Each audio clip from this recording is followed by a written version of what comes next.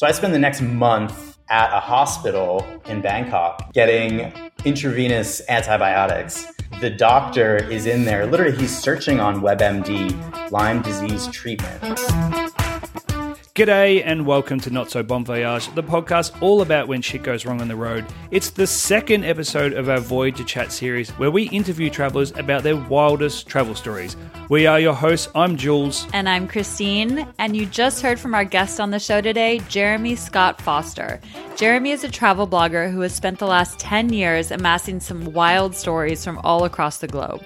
Today he tells us his story of travelling with an Instagram model that didn't speak English, losing his dream job but gaining a career in travel, and his personal experience travelling with Lyme disease. Let's get into it. Hey there, Voyagers. We are here with Jeremy Scott Foster. Just like us, Jeremy's a long-term traveler, a blogger, and has tons of crazy stories from the road. Thank you so much for coming on, Jeremy. Let's kick off today's episode with you telling the Voyagers a little bit about yourself, your blog, and your travels. Yeah, sure. So I've been traveling since 2010. So we're talking about 10 years now, which is kind of crazy for me to think about. And in that time, as you can probably imagine, I've seen some things. And in the process of seeing those things, I started a travel blog called Travel Freak. And that was a bit of a side hobby for the first few years of my travels. And then in the last few years, my travels has become my full-time job. So that's where I'm at now. It's a good place to be at. Well, actually, maybe not right now, but it was a good place to be at before Corona because just like yourself, we've also been able to make a career out of it, and it's got to be one of the best jobs going around. But at the moment, it's probably one of the worst. At the moment, it is definitely the worst, and I'll tell you, like the day that I logged in and saw that my business had essentially evaporated overnight, that was one of the worst days in recent history for me. Yeah, that's probably going to be the worst Not So Bon Voyage of the whole fiasco. Right? Episode over. Yeah, serious. All right, guys, that's it. Thanks a lot for coming on, Jeremy. There's pretty much travel's cancelled for the rest of the life, and that's it. You've been great. All right. So we're going to jump into we've got some rapid fire questions, how we're starting off the episode. We're going to jump into those just to warm us up before we get into the main stories. So we're going to kick off with the very first one is, what is the worst thing that you have ever eaten? While traveling, I guess that makes sense. The worst thing that I've ever eaten while traveling would be snails. I think I had a very strange snail dish in Vietnam, and that did not go over well. Either that or some sort of strange meat sausage in Nazareth in Israel. That put me on the toilet for about 3 days. The old mystery sausage. Mystery meat. Oh, I've heard a few stories of those ones. I've never eaten snail. Me neither. That's like a delicacy, though. To some France. people. Yeah. Not a fan. I'm not going to be the one to recommend it. Yeah. Too slimy or what? It was, I think it was just a part of the Vietnamese cuisine. The way that it had been prepared, it just wasn't nice. It was like a soup. It was like a snail soup. Oh, that sounds even worse. Which, yeah, right, exactly. I could imagine if a snail was charred and maybe it would take out some of that like slime. A barbecue, maybe, or like rotisserie. But if it's just boiled it just becomes this sort of a goopy soup. Imagine like a snail chili. Yeah. That sounds terrible. That's terrible. All right. Okay, moving on. Least favorite country. I know it's a tough one for people. This is actually a pretty easy one for me. Okay. Well, that's great then. I'm gonna catch a lot of flack for this. The U.S. How dare you? I know. Oh my God. I know. What? Any quick talking points? Is it, without getting too much into politics, is it landmarks? What is it? You know what? It's not political. It's just the general attitude of people. I've always said I feel like I am a European stuck in the body of an American. Oh. Okay. Okay. And just like that, ladies and gentlemen, overnight, Jeremy lost all his passive income and his North American audience. Thank you very much.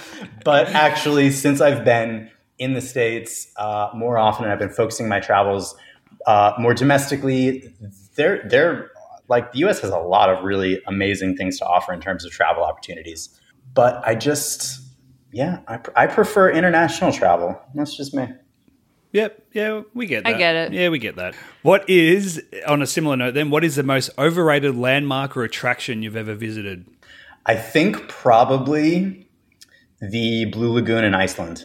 Oh, okay. I could Yeah, see we've that. heard mixed reviews about that. I could see that. We've never been to Iceland personally, but I could see that. It's just it's a man-made hot spring. It's like a really big jacuzzi, and that's about it. Yeah, I mean, it just blew up remember a couple of years ago when Iceland blew up and everybody wanted to get there, and then it was kind of coincided with the real emergence of the Instagram model. You know, like a couple of years ago when Instagram was mostly not super focused on that, and they just happened to... perfect storm. It was a perfect storm, and they collided. Next thing you know, it was just all these bikini-clad women in Blue Lagoon, and everyone just went, I've got to go there. Yeah, I have seen like side-by-side photos of like the Instagram shots that are done at like a really specific perspective, so you can only see like the water, and then they actually show you like the walkways and like all the man-made shit and like lines for the locker rooms and stuff like that, and it looks kind of shit. Yeah, it's totally just a pool. Yeah. Okay, worst place you've ever slept on your travels? So that is a tough one. I've slept in some sketchy, dodgy ass places. The like sleeping in the airport, that's never really fun. But I think the one that tops it all is the 27-hour sleeper train that I took in China from Guilin to Xi'an, and so you can imagine, 27 hours being stuck in a tiny little overcrowded train car with, probably 300 people in one train car. And you've got this tiny little bed for hanging out, for sleeping, for doing whatever you do for 27 hours straight. Not much by the sounds of it. Yeah. Crammed in. And then sounds sweaty. And it's sweaty, it's hot, it's gross. You got people like invading your space, and so if you're on the bottom bunk, then you have people who are coming over because everybody needs a place to sit. So they come and they sit on your bed, and then you're like, "Get off my bed!" But of course, you can't communicate with them because you don't speak Chinese, and so it was a stressful train ride. It sounds like one big giant snail soup in there. Snail chili.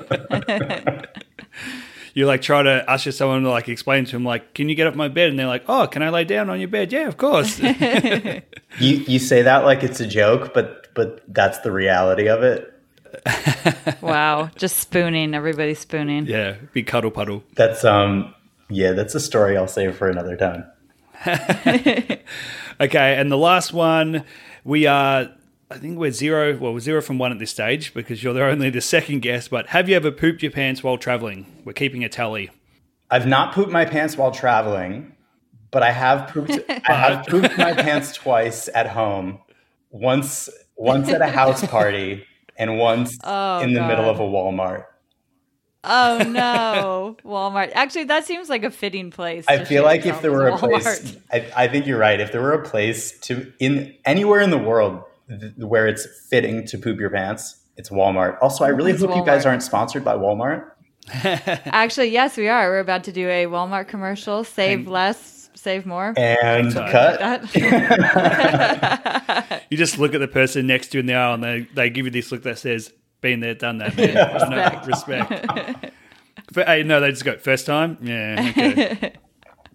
Oh, that sounds brutal. Just like a bad meal or something, or couldn't quite make it to the bathroom? No, it was just unexpected. It's you're expecting a fart, and it doesn't really come out that way. Surprise. Yeah. Big plot twist. Okay, we'll move on from that subject. I feel like we got enough details there. So now we're 1 for 1 on the... Oh, but that wasn't while traveling. So we're still 0 for 2. Yep. Okay, so now that we're all warmed up with these questions, we will jump into your not so bon voyages. So we know for your main story today, you're going to jump into something a bit more personal that's created a lot of challenges during your travels. But before we get into that, we'd love to hear a couple shorter, kind of funny travel stories to start off with. Yeah, sure. The the first one that comes to mind is the time. So I guess I should preface this by saying that I'm the type of traveler who doesn't plan anything, and I tend not to think things through as to whether Exactly or not like us. as to whether or not it's a good idea, right? So it could be the worst possible idea, and I don't even give it a thought as to whether it's a good idea or not. And so I had started chatting with this, speaking of Instagram models, I had started chatting with this Instagram model, and she was from Canada, the part that speaks French. So she did not speak any English whatsoever. And I'm pretty sure that during our Instagram conversations, she was just using Google Translate to have a conversation with me. And so we decided, having never met before in our lives, we decided to take a trip to Greece together. Sounds like what you do. Sounds like a great idea. Which, from my perspective, there's this Instagram model who wants to go traveling with me. And why do I say no to that? I'm young and I'm single and she's good looking and what man in their She right speaks mind? English.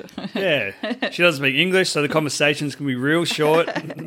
Yeah, what's to lose? So anyway, so we meet up in where did we go? We went to Santorini, and we were going to 2 islands, and she also considered herself to be a bit of a photographer as well as a model.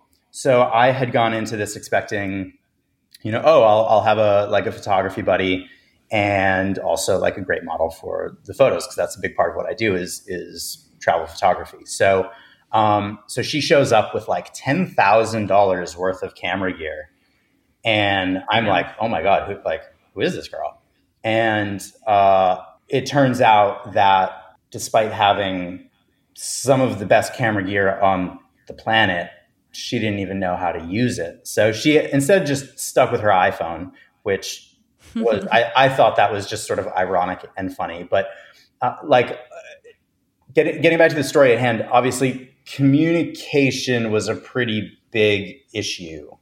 So we tried just about everything you could imagine to have a conversation. And at a certain point, we just decided that body language and pointing and grunting and laughing was the best scenario moving forward.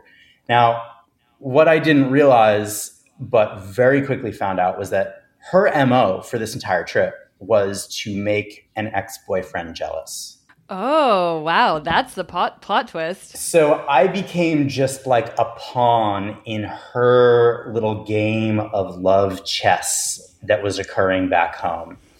Oh, checkmate. And big checkmate. And it got weird real fast. And because of that, we some things happened. We ended up not really getting along so well. I would be on the phone talking to a friend, just catching up, and then she would come out screaming at me in French, thinking that I had been talking about her and that I was spreading rumors about her, and when in fact I had said nothing about her at all. And so it was just like this one thing after another. And being the Instagram model that she was, and we've alluded to the nature of Instagram models per the Blue Lagoon. She really just wanted to spend all day, every day, doing model photo shoots. And so not only was I a pawn in her game of love chess, but I was also her personal photographer. Wow. Oh, she got you. She really got me. She reeled you in. She really got me. I feel like traveling with someone that you can't communicate with would be a very interesting experience. Well, that's kind Yeah. of what I hate to use the word, but I'm kind of like a YOLO sort of guy. I'm just like, yeah, fuck it. Let's go for it. Why not? Like, maybe it'll make a good story that I can tell on a podcast someday. Yeah. It reminds me, we've definitely come across people in our travels that we've spent time with where we've had no communication. And it reminds me of this probably guy in his 50s, Slovakian dude called Marian, who we spent time with in Peru and did not speak one word of English. And it was just, all of our conversations were pointing and him slowly learning English over the course of like a period of time where he would just point at things and just be like, bicycle. And we'd be like, yes, Marion, very good, bicycle. Yeah. And then he would just, like the next day I'd be doing laundry and he'd come up and he'd be like, laundry. I'd be like, yes, very good. And then obviously there'd be the odd time where, I'd be cooking and he'd come up and he'd be like, sunbaking. You'd be like, no, Marion, no. That's wrong, that one. But, it's a process. It is. It is. And it's, I think, personally, I think it's a fantastic experience learning how to communicate with somebody who speaks a different language, because you start to pick up on other nonverbal cues, and there's a lot to learn from that sort of experience. So I'm all for it. This particular scenario just sort of spiraled out of control in a lot of in a lot of ways that were just really not enjoyable. Sort of the way the whole trip ended was we ended up on the island of Zakynthos. The island of Zakynthos is home to the most famous shipwreck in the world, or I don't know if I should say famous, but at least the most photographed shipwreck in the world. And it is a big-ass boat that washed ashore onto a beach. And this beach is only accessible by boat. You can't walk to it. You can't get there any other way, except for jumping off the cliff above the beach. And so this is like a thing that base jumpers do. And this is a thing that I really wanted to do. And so we got there, and that opportunity presented itself for me to do the base jump. And she got really mad because she wanted to go to another part of the island and do a photo shoot. And I wanted to do the bucket list item which was the reason that I came to Greece really in the first place. That was our second to last day, and we ended up back at the Airbnb, didn't speak a word to each other after having a huge blowout. We got back to the place, didn't speak a word to each other, and then she left the next morning, and we haven't spoken since. So we never said goodbye, we never said anything. It was just a terrible idea, this whole trip from beginning to end, and we parted ways without saying a single word. Wow. I mean, it's kind of like the rest of your travels. You get down and stand each other anyway, so it was all good. And it was, it made me, I definitely learned a few things from that. But also, I think one of the biggest things I learned is that it is really important who you travel with.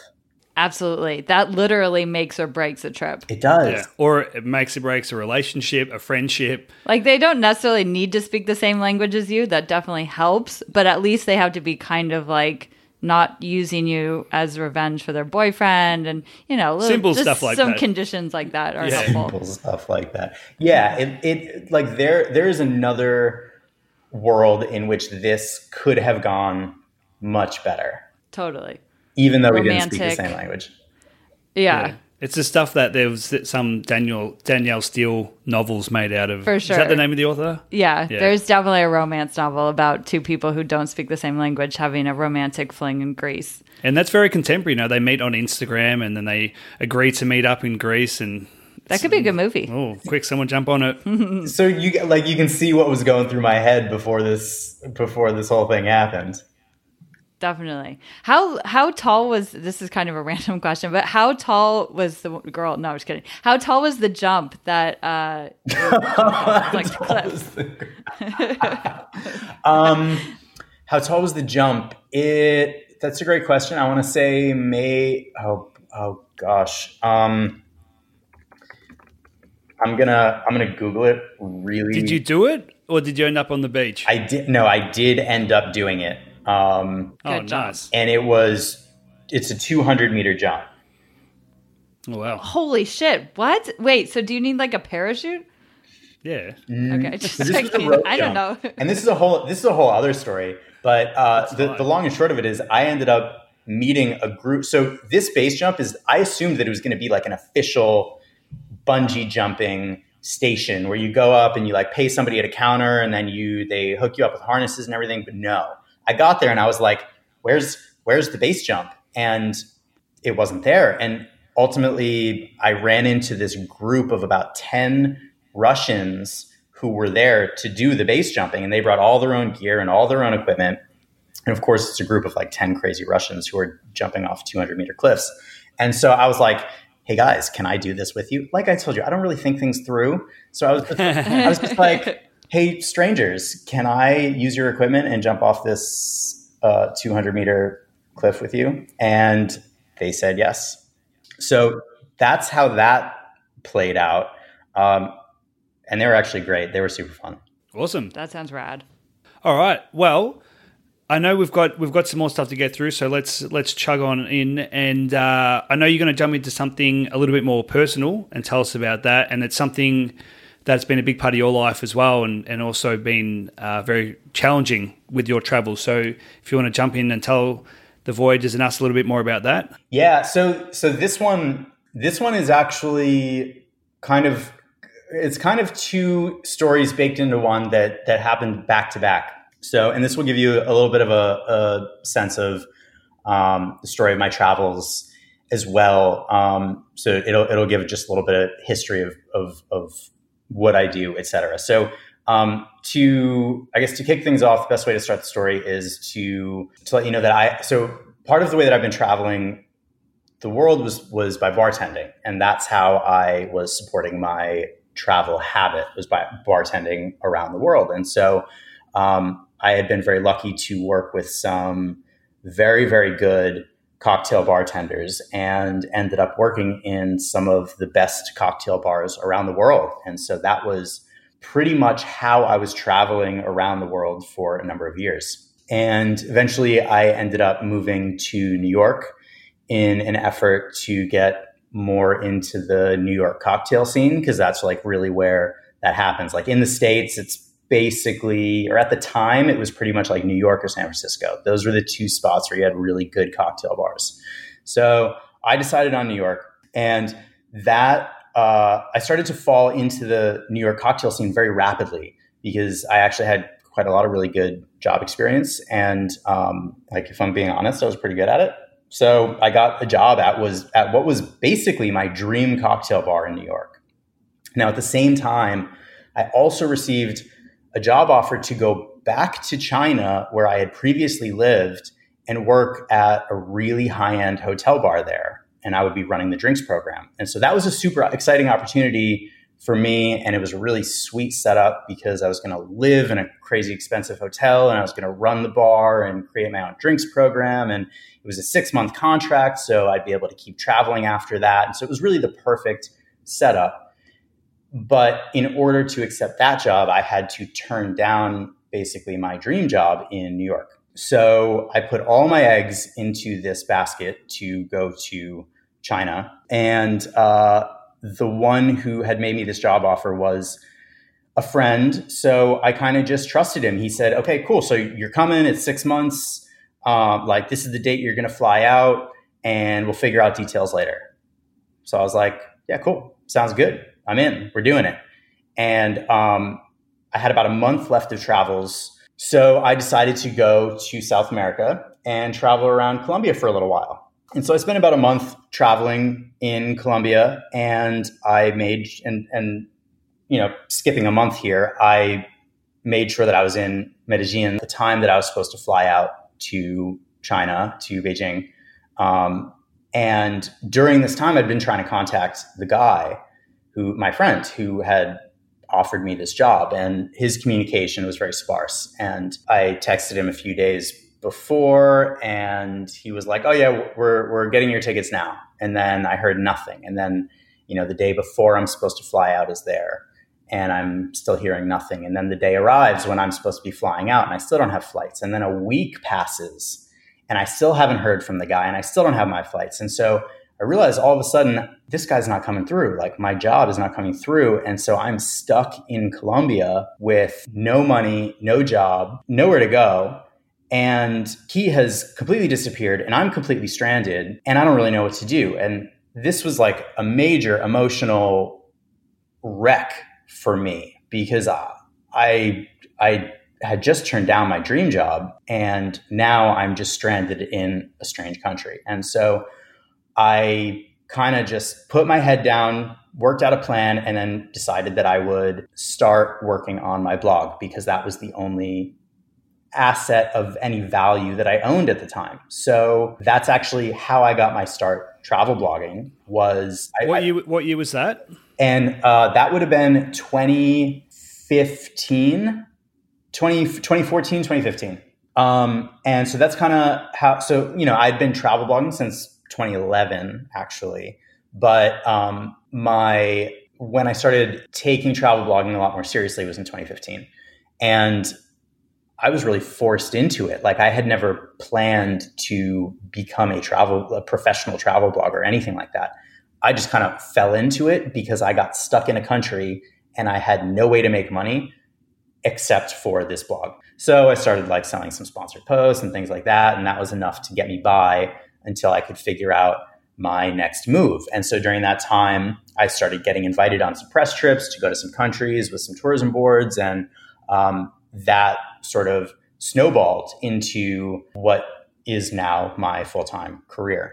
So that's one part of the story. The next part of the story is that after all of this kind of played out, I ended up going back home to my mom's place to put in some family time because, I'm a good son and all that.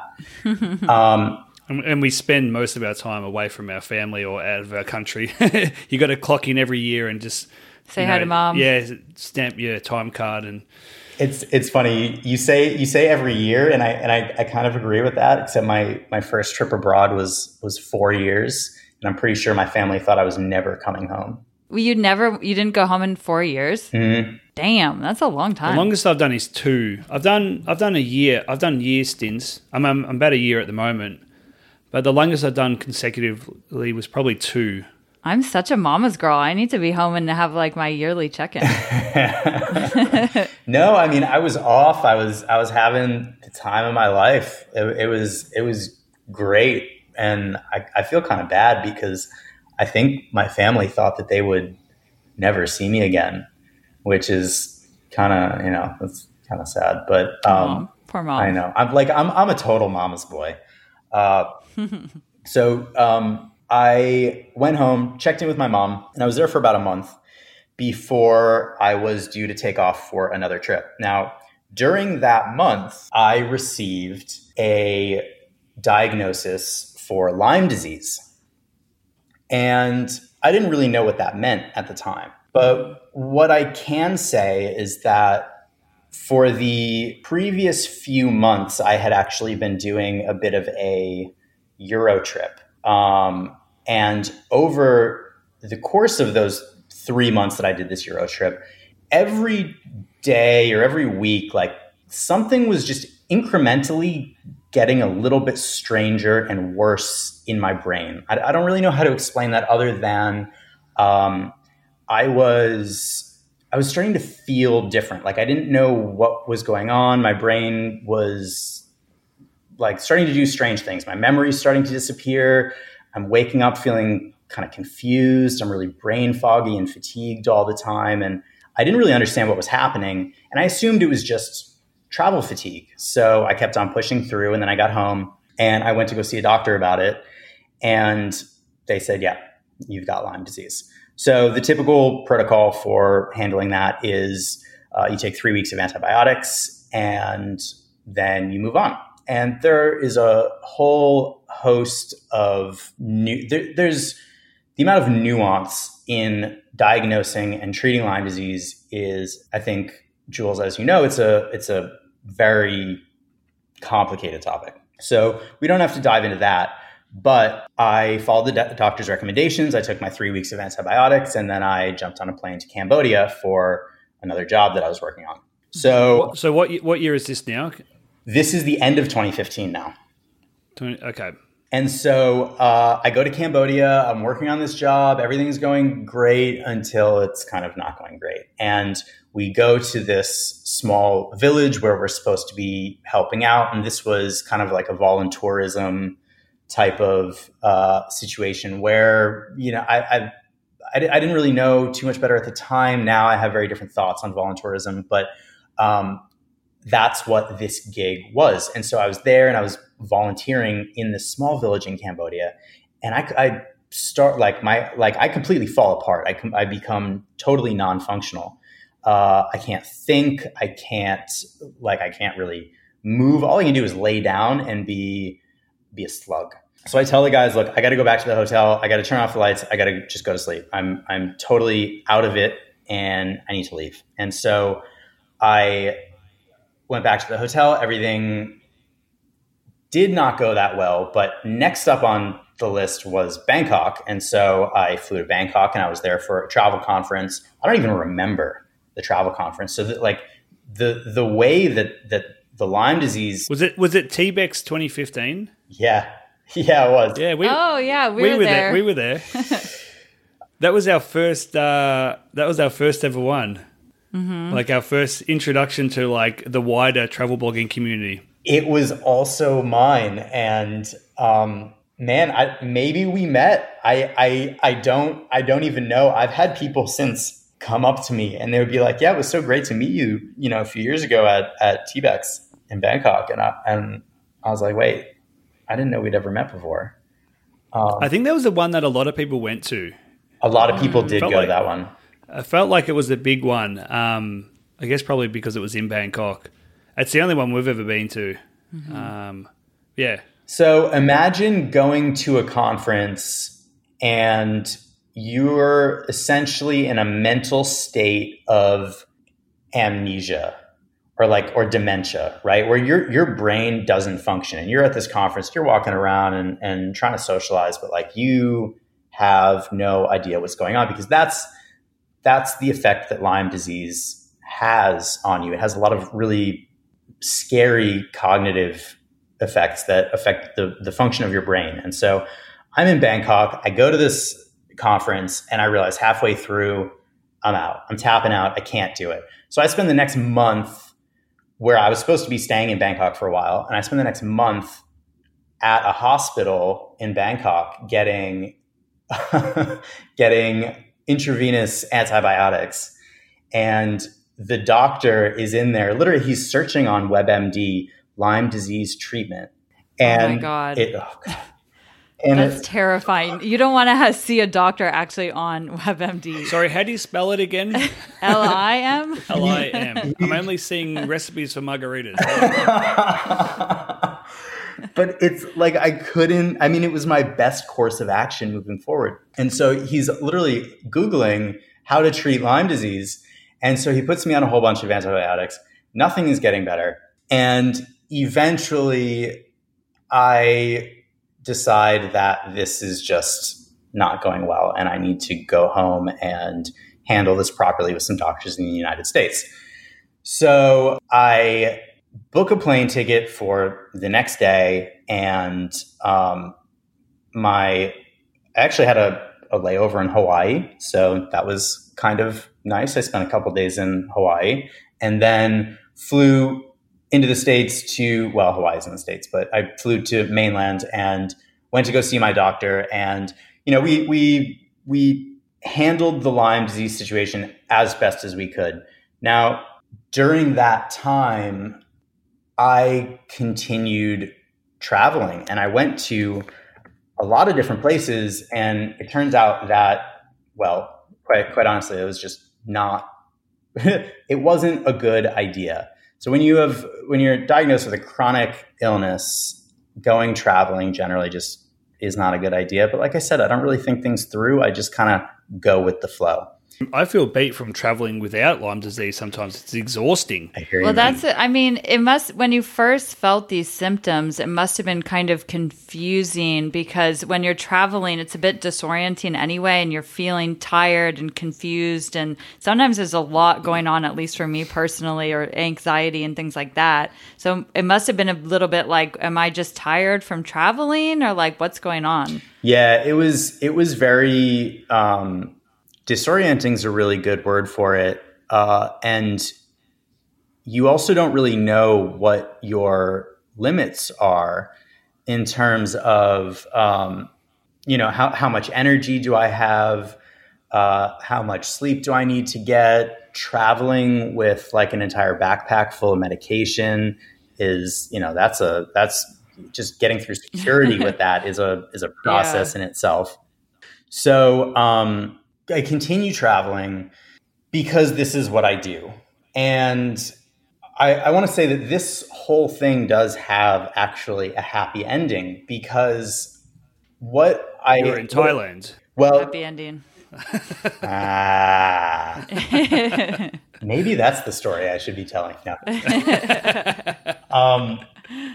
So I'm skipping over a lot because this is a very, very long story, but ultimately, through not being able to function very well, I learned how to outsource a lot of the work that I was doing, or that I was supposed to be doing, right? So if I was working with a brand and if I needed to, let's say, just write a blog post about my experience or to promote a product or something like that, I learned how to start hiring other people to do that work for me. And that's really what creating a business is. And so the silver lining of this whole thing is that I learned how to create a business because I was put into a position where I literally couldn't do the work that I needed to do to create a business. So it was kind of like I had to hack productivity to a point where I was able to keep the travel blog going. And now I'm in a position where I can work from home during this whole quarantine situation. And I realized I've skipped over like a massive amount of details there, but I traveled to probably 20 countries with Lyme disease. And I can tell you that just about every single one of those trips was a complete disaster and like a horrible mistake.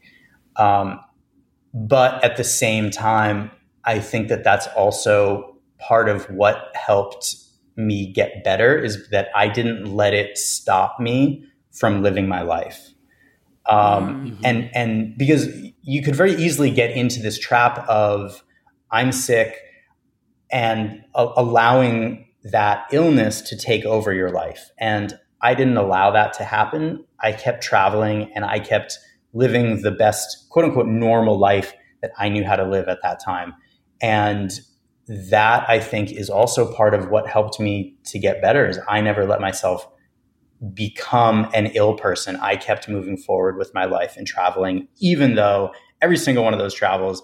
And I mean, I can run you through like a list of all the places I've been, which, you know what, I'm not even going to do that because the list is so long. But I will tell you, when you mentioned disorientation earlier, that sense of disorientation, I remember one of my trips was to the Netherlands. And so I had, I was in the Amsterdam airport. I remember trying to get to my gate and I was walking down. I got to this giant atrium where there were like 5 different terminals that you could walk to, right? So one atrium and these 5 different walkways all go to the different terminals. And I'm following the signs to go to my terminal. But somehow I keep walking around in circles. So I spend 20 minutes walking to my gate and then all of a sudden I end up back in the same place. And I look around and I'm like, wait a minute, I've been here before. This looks familiar. What the hell? And so I said, okay, I'm really going to pay attention this time. And I follow the signs very carefully, and I'm walking for about 20 minutes, and then I stop, and I'm in the atrium again. And I look around, I'm like, wait a minute, been here before. And I did this, I'm not even kidding, I did this 4 times. I walked around in a circle. Luckily, I had a long layover.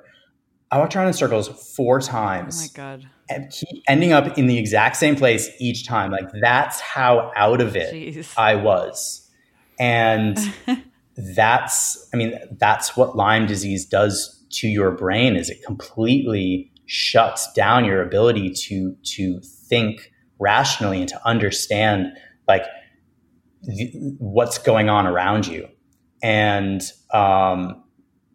ultimately, I did figure out where I was going, but I remember... You're not still in the airport You're right not now. calling us from the airport. I'm actually still in the Amsterdam airport. I haven't figured out how to leave. If you guys know, and help. We'll send you a map.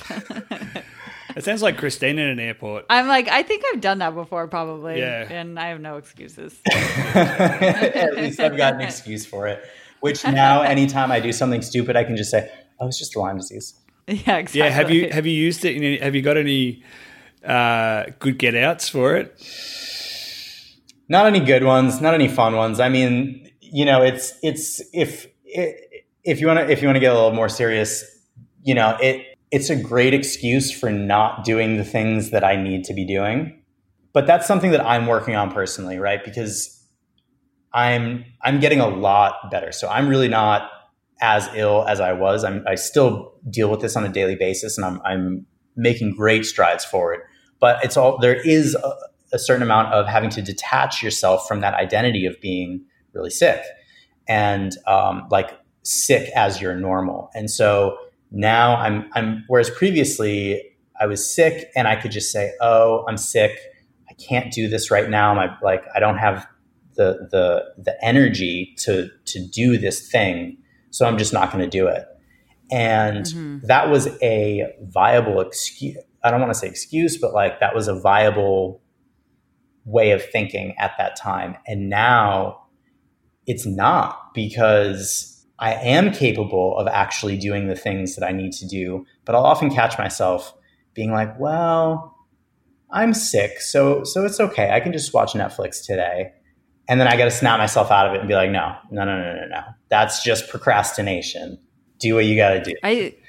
I think that's kind of the general feeling of everybody in quarantine right now. It's like, well, we're all going through this really difficult thing. So, I'll just put on Tiger King again and binge watch that. But like we can, I mean, obviously, everybody's situation is different right now. But at least for us, I know we could definitely be more productive rather than being like, oh, well, this is a crazy time. I'm just going to sit down on the couch and watch TV all day. Yeah, there's a lot of productivity porn on Instagram right now. And I'm really not. It's a great term. We've talked about this a lot. Such a spot on term. Oh, yeah, productivity porn yeah. for sure. And it's like it's one of those things that people. I mean, like, do you guys know Gary Vee? Yes. Yeah. He's just like hustle, work, and it's for sure. There's more to life than that, and there's so much, people are talking about, like, if you don't come out of quarantine with a brand new skill, then quarantine was a waste. And, I'm just like, I'm not here for that. That's not okay. People need the space to be able to come to terms with what's going on and to deal with their own emotions. And, this is a really difficult time for a lot of people, and especially just being like basically locked indoors for months on end. That's a really, that's a very stifling life to lead. And interestingly enough, it's actually not affecting me that much, because when I was really sick, I actually, the first 6 months I spent bedridden, and the first 2 years I was pretty much house ridden, with the exception of a few trips that I took, which, like I explained, that was just an awful idea. But otherwise, I would not leave my house. And so I'm here in quarantine, and I'm thinking, I got this. Like, I got this. Like, chronic illness prepared me for this. I am ready. So I'm like, I am nesting. I've done this before, and I'm freaking thriving over here, guys. It's great. When is the last time you traveled like either domestically or internationally? When is the last time I traveled? Let me think. Okay, so I just did a road trip to where did I go? Death Valley National Park. So that was. Have you guys been out there? No. We've done quite a few of the national parks, especially along the west. It's so close. We should go. Yeah, we should. Death Valley is definitely one of my favorites. And then prior to that, I actually went to Germany for about 5 months for Lyme disease treatment. So I was in a tiny little village about an hour outside of Stuttgart. And I was there seeing a functional medicine doctor who did wonders for my health. And I came back from that feeling a lot more broke, but also a lot better health-wise. So that's awesome. Those were my two most recent trips. A tiny little town in Germany that nobody has ever heard of, and then Death Valley National Park. And so what's in sort of wrapping this up, what's the future of your travel look like, and how is this going to continue to impact your travel and challenge you, and what's on the horizons? I mean obviously no travel at the moment, but beyond that. That's a great question. And I think that it does, where we're at right now with the COVID situation is leaving a lot of room for uncertainty. So it's kind of tough, I think, for anybody to be able to say what the future of travel holds.